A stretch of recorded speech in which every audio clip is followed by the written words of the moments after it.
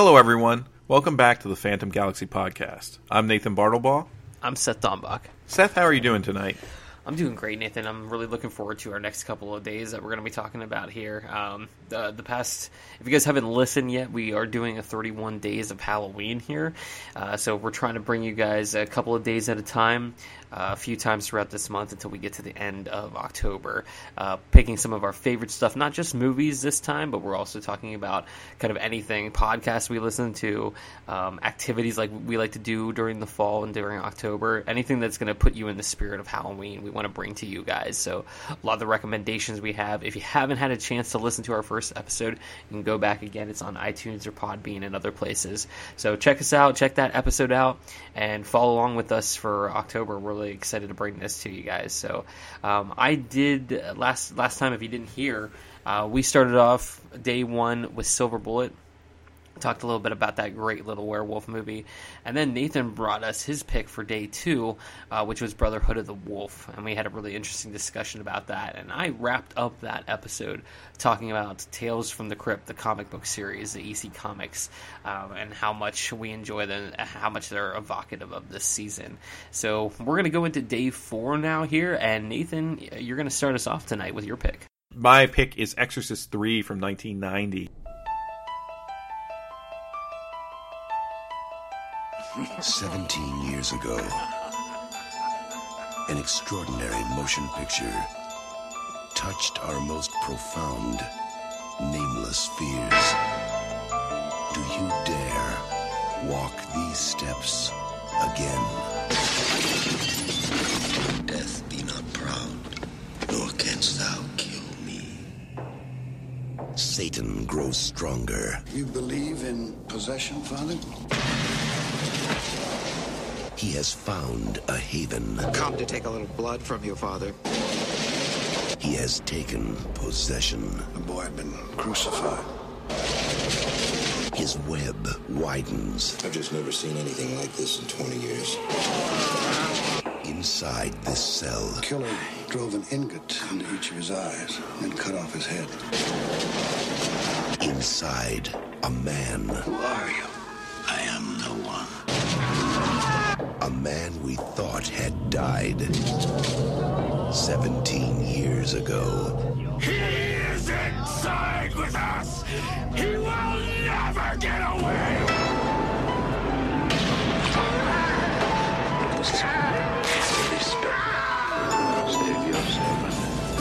Trust in God. This time you're going to lose. The real terror is back. George C. Scott in William Peter Blatty's The Exorcist 3. Yeah, this movie, I saw bits and pieces of the first movie on TV growing up. It was not a movie my parents sat down and said, let's watch The Exorcist. But I had seen segments of it, particularly that the famous kind of concluding scene, which goes on for quite a bit, the actual exorcism in the film.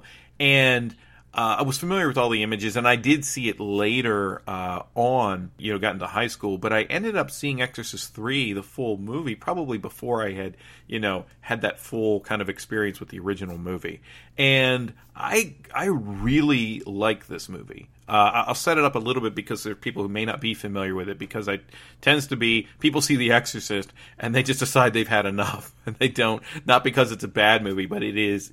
I still think even the standards of the 1970s and the standards of now, it's still a relatively intense movie. And it's an experience people may not really want to have a whole lot, which is kind of where I fall. I think it's an excellent film. It's a very scary movie, and I think it can be scary even if you're not buying into everything the movie has to offer in terms of demonic possession and things like that. And the thing about Exorcist 3 is, to me, it's a more fun horror movie. And in a lot of ways, though, it captures the spirit of what was happening in the first movie and carries it through. It follows the storyline, and it has, I think in some ways, it has some different but interesting side things to say about faith and the battle between good and evil that wasn't necessarily true of, say, Exorcist 2 or Exorcist 4, that felt to me more like Exorcist 2 is kind of a strange movie. It's trying a lot of things, but they're very muddled about what exactly the message of the film is, which was pretty straightforward in the original Exorcist.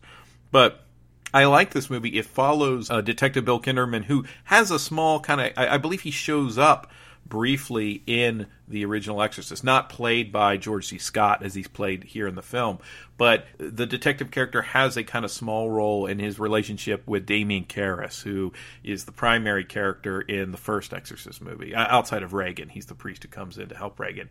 This is more of a detective story. It's an odd choice to cast George C. Scott, I feel like, but then we have this developing serial killer story taking place in Georgetown, and you've got the movie opening with the stairs there and with Damien falling down the stairs, but everything that happens after it develops in a very interesting and creepy way, and it's a strange mix of almost noir cop thriller and haunted house kind of horror jump out scares, but they're really well handled in this movie. I think these are some of the most effective jump scenes, if you will, that I've seen in a horror movie, because they're kind of underplayed and you don't always see them coming. I remember the first time I saw this movie and just being completely freaked out about it. And where the movie goes, I was curious about how it was going to wrap in Karras and all these other elements, because I felt it almost just feels like it's a different story that seems to have dovetailed off of The Exorcist. You know, like you're watching it and you're trying to figure out how exactly is this going to relate to the demonic possession and everything. It's almost for a while just like a serial killer movie that happens to have this tangential cop character that was in the first story. And then we come back around to Damien Karras, and how they link that in is pretty interesting.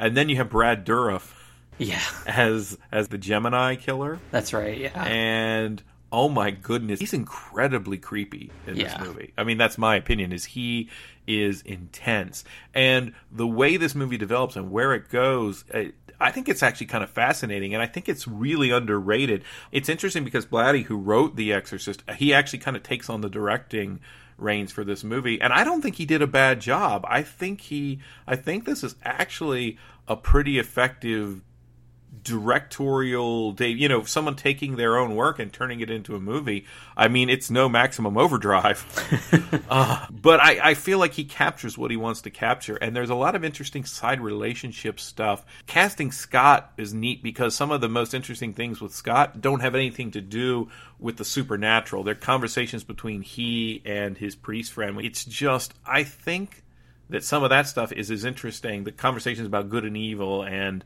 the battle against despair are as interesting as some of the spooky stuff that happens.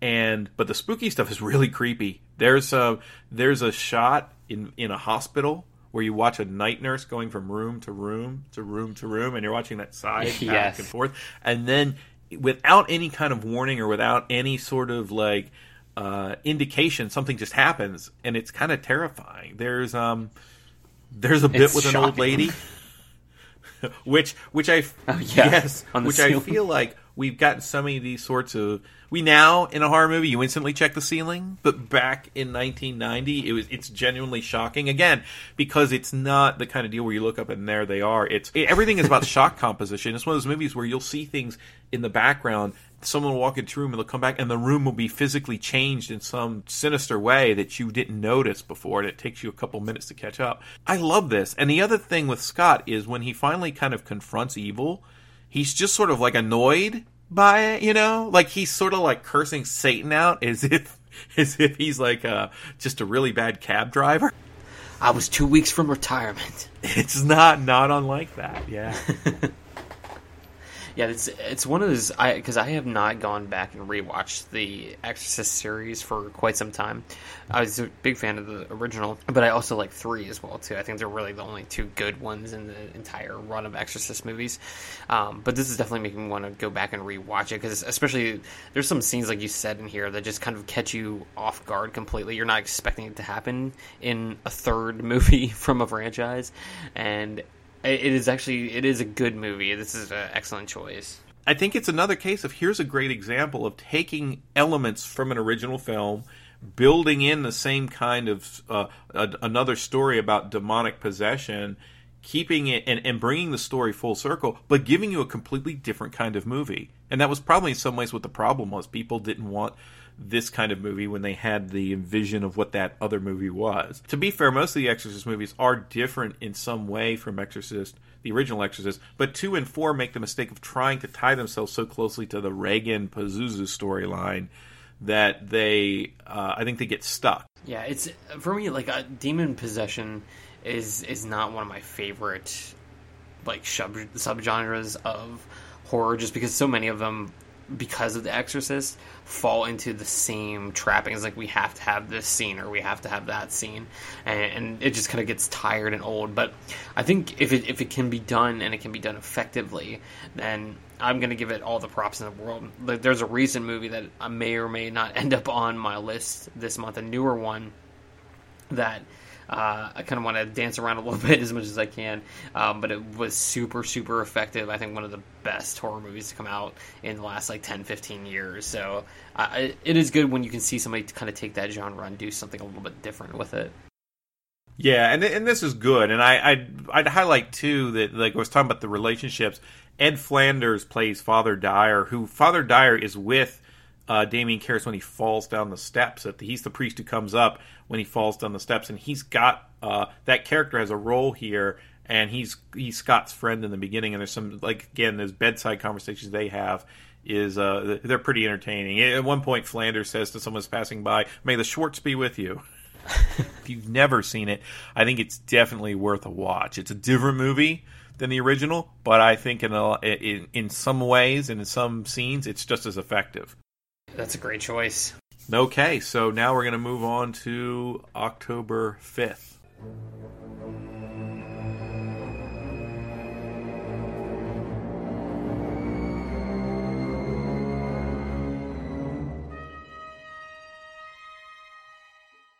So for my next choice, what I picked is, you may have heard of this before. If not, I hope this is brand new, and I don't really want to spoil too much about this series for you. But it's a little YouTube series called Marble Hornets.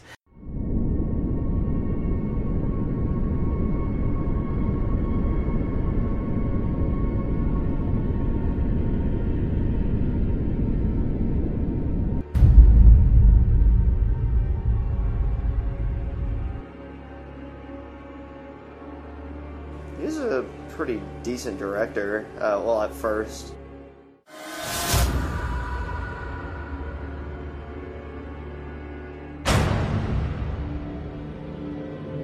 We saw this really tall guy standing in the middle of the street, just completely still.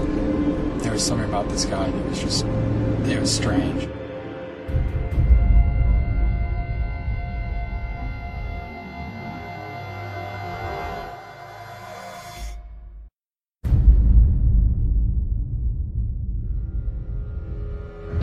Everyone is gone. I don't remember what happened. All I can remember is right here. All I can remember at all is on the tape now.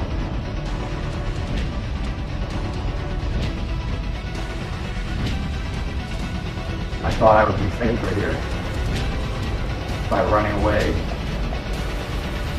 but everything has gotten worse. I'm going back to my home, and I'm burning these tapes.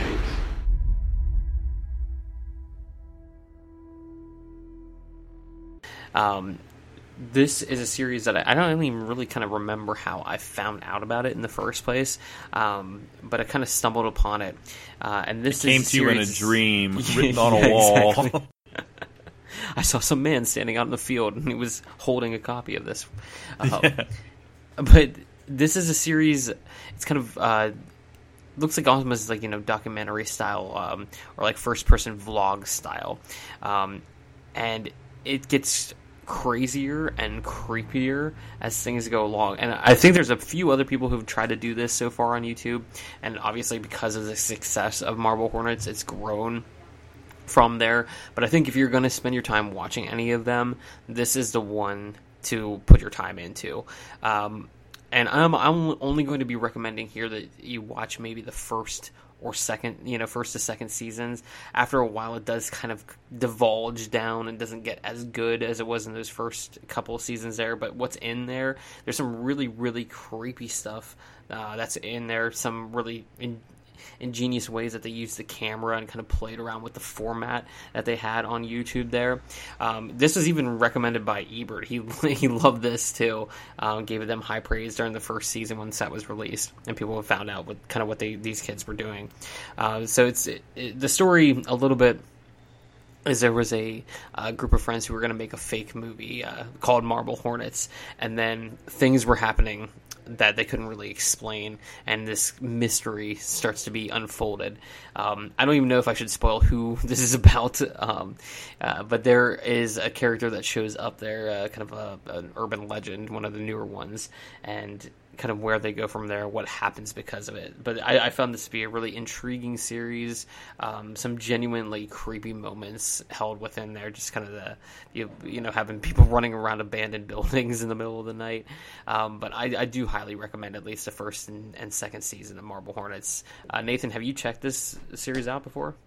I have seen it. I saw it back around the time that it came out, and was this 2009 or was it earlier than that? I think it was around then, 2008, 2009. And I know we were also having things like Creepypasta and Reddit were becoming were sort of becoming these other means by which people were telling stories. They became like digital campfires in a sense.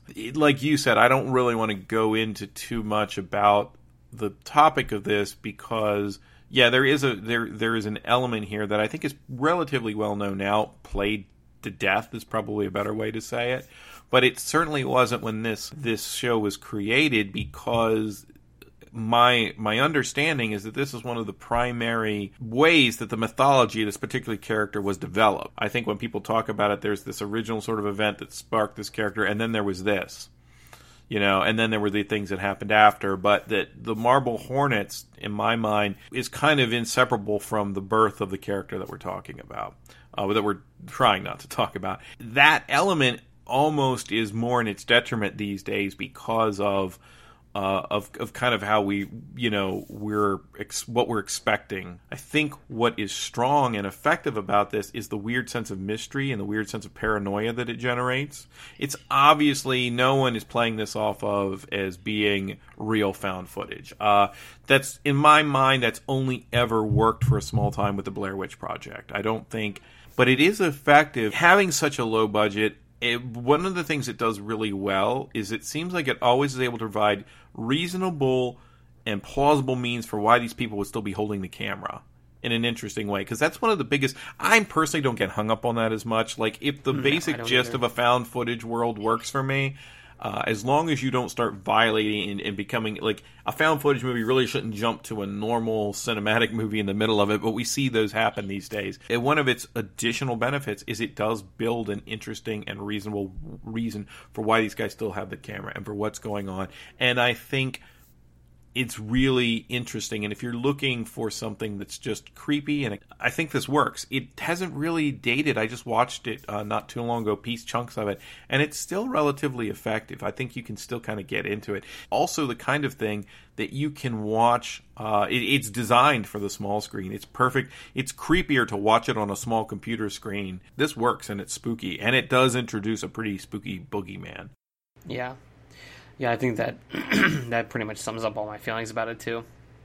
But yeah, it's the only problem. I think the biggest problem with doing something in this format is that you have to have a laid out plan of where you want to go eventually, because I think that's kind of what this suffers from a little bit as you go further on, is just not knowing what they want to take the story to. So again, that's why I'm recommending specifically the first two seasons, because that was when they were kind of hitting that fire. They had things planned out. They knew what they wanted to do with it, where they wanted to take this, and it works really well together. But I'd love to see this continue, because I do think there is something that you can pull out of it. I think it is an interesting format for the genre, and I would like to see somebody try and continue and make something solid that we can look at as the next Marble Hornets down the road.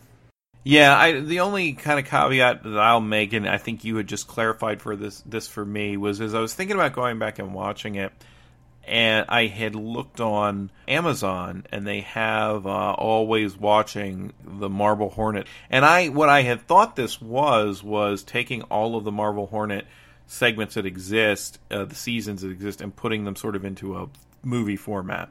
But what you just told me is, no, this is actually like a follow-up movie that they kind of sold the rights to? Yeah, it doesn't contain any of the characters from the actual YouTube series. It does bring in some elements that are similar, but other than the name, it's completely different. And if you've seen it, Seth, would you recommend it or no? I'm going to say to stick away from it. It's really not that good. Marble Hornets can be found on YouTube, is that right? Yep, yeah, completely. All the seasons are on there to watch right now, and you can't leave a comment for it because they've been locking those for about 20 years, feels like. And how many seasons are there? Because I also feel like I've only watched the first 2. I think they put it out to about 5 seasons, but a lot of it kind of treads the same ground in those last 2 seasons. Definitely, that's my next recommendation. So I think that'll wrap up my one. If Nathan, you want to go next? So now we are on to October 6th.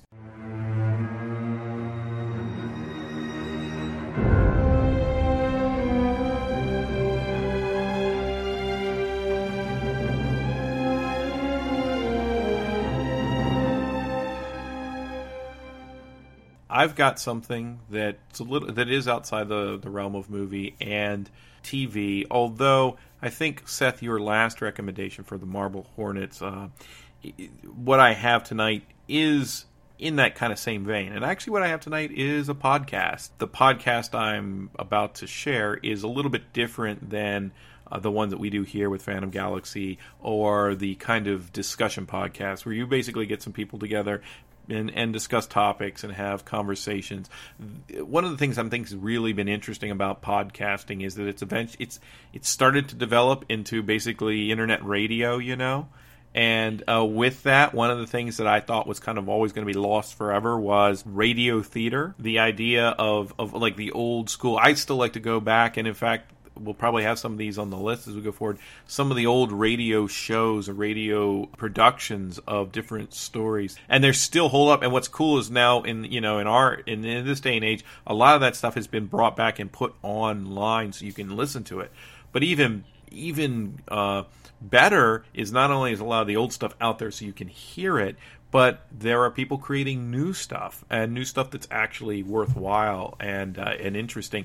And you had said something about Marble Hornets when we were talking about it for the day before, about that you have to kind of be careful because in the format you get to a point where you can let your story kind of slip away from you. Yeah. And I think that's less to do with the like kind of web format or the podcast format, but just the idea of the serialized format. Lately, we've been having a somewhat surge in podcasts that follow a format that isn't unlike Marble Hornets or unlike a found footage, where you are basically listening to there's often a reason for why people are recording, and they are providing this ongoing story that kind of keeps getting bigger and bigger. And in the horror realm, I was really impressed initially with a show called the Black Tapes Podcast. Mm-hmm. And Seth, have you heard this, the Black Tapes? Oh, yeah.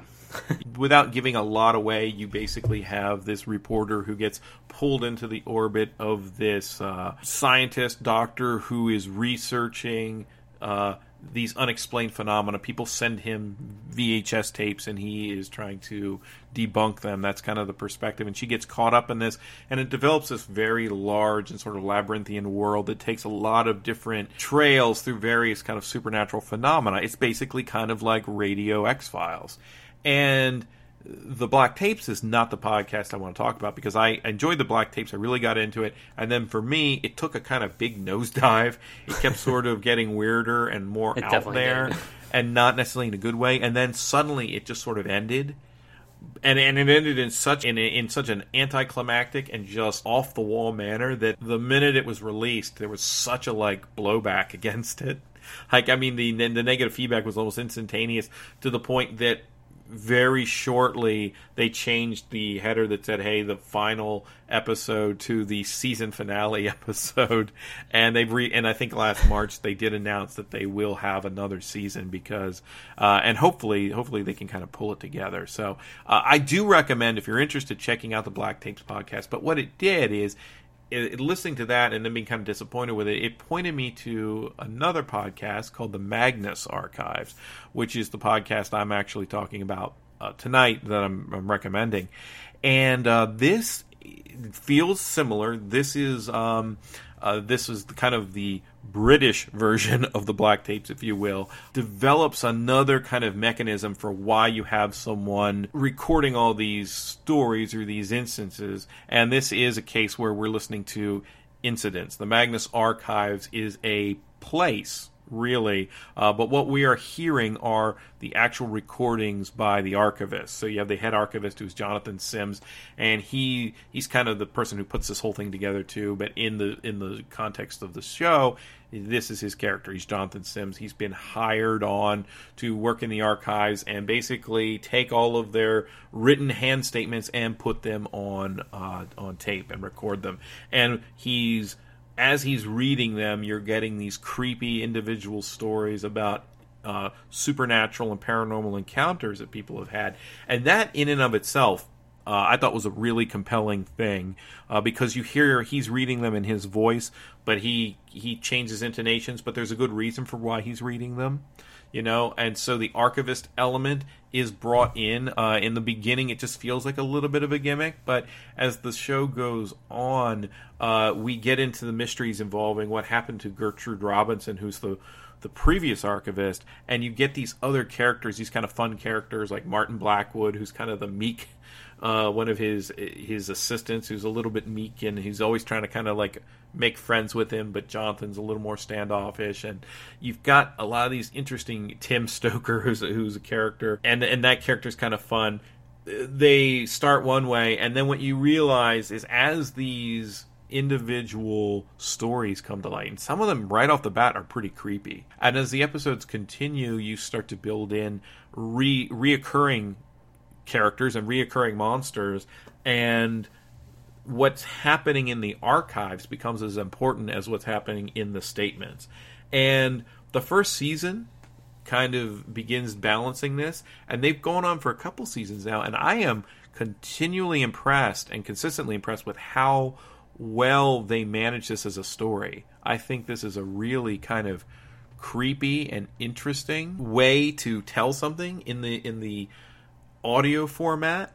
The voice work is really strong, I think. And the thing that is most impressive to me is that I do get a feel for the characters. Like, the characters do change as the story goes on, and not necessarily are we always seeing a simple growth. We see characters who have to face the fact they're coming into contact with the supernatural or into contact with these things that they only thought were sort of shadows and folk tales, and then here they are. And the voice work we do get introduced to some of the creatures. I mean, the creatures find their way to the archives at some point, and all of that's really well done. And it hasn't concluded, and yet I do feel they're shaping the story in an interesting way. But it feels very expansive, it feels very epic, and yet it also feels contained and sort of cloistered.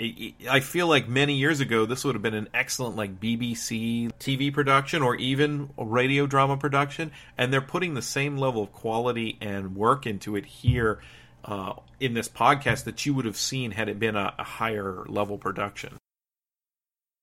I think one of the really interesting things is how much I think like people from our generation are kind of appreciating this ability to pull like radio plays out, because we've been just so bombarded for most of our lives with just film, as well as books too. But I know some of us who've just had an interest in it from the time that we were children. Now hearing some of these, and like you said, like the production work that goes into them, it is creating kind of a new format of entertainment, and something that I think is exceeding, for me personally, a lot of things that you'll see in movies, because I've just seen so much of it at this point that it takes a lot to really like get to me or get under my skin. So this more reminds me of kind of like that medium between reading a book and watching a movie. Like, you can kind of picture it all in your head. You're building those characters in your mind while you're also like kind of being bombarded directly in your ears with the sounds and production of this kind of stuff. And I started the Magnus Archives on your recommendation, and I'm about halfway through the first season right now, and I'm enjoying the hell out of it. Yeah, it's really good. I like what you said about it being kind of halfway between a book and a movie. Because I do something with this podcast that I actually don't do with maybe some other podcasts, or even something like the Black Tapes. Sometimes the Magnus Archives, I feel like and they aren't very long. They vary in length, but sometimes they could be 15 to 20 minutes long, and sometimes longer. And there will be some times when I will listen to one, and I will actually listen to it a second time. I'm known to, I can read relatively quickly, so sometimes I'll read, if I read a particular passage or chapter and it's particularly evocative, and there's a feeling of, hey, I'll read over that again just to have the experience and the texture of what it's like to read that piece. I'll go back and reread chunks of a book, not necessarily for greater understanding, but for just the experience of what it was of reading it. And with movies, we rewatch movies in a similar mind, but like, I don't often, if I watch a movie, I'm usually beginning to end. I'm not really a scenes kind of person. I don't usually go back and watch a single scene, but I have done that for this podcast, go back and experience a certain segment or certain story again, just because I enjoyed it in the same way that I would go back and like try to savor the words in a book. And Seth, what do you think about, we don't want to get too much into the plot, but do you find it creepy? Like, I find it legitimately pretty unsettling. Oh yeah, yeah. There's been a few nights where I was just listening to it right before bed, and some of the stuff that happened, it creates that kind of sense of dread, and then gets into those creepy realms. So yeah, there was definitely a couple moments where I was like, oh yeah, this is interesting. This is affecting me more than I thought it was going to be. Again, it's not completed yet. You can find, I'll put the link in our show notes, but this is the Magnus Archives, and I highly recommend it. And I do recommend the Black Tapes too, just at least the first 2 seasons, with the caveat that right now they haven't completed it and it doesn't end in a particularly satisfying place. But would you agree that you can kind of listen to the first season and even the second season, and there's enough of a containment to them that you won't be necessarily too disappointed if you kind of leave it right there? Oh yeah, I definitely agree. Okay, so that kind of brings us to the end of this installment. We did October 4th through 6th today. We'll be back very shortly with days 7 through 9. Seth, so far we're doing it. We made it. We've been on track. We made it. We made it to the 6th. But yeah, we will be back soon, and we will talk to you later. Take care.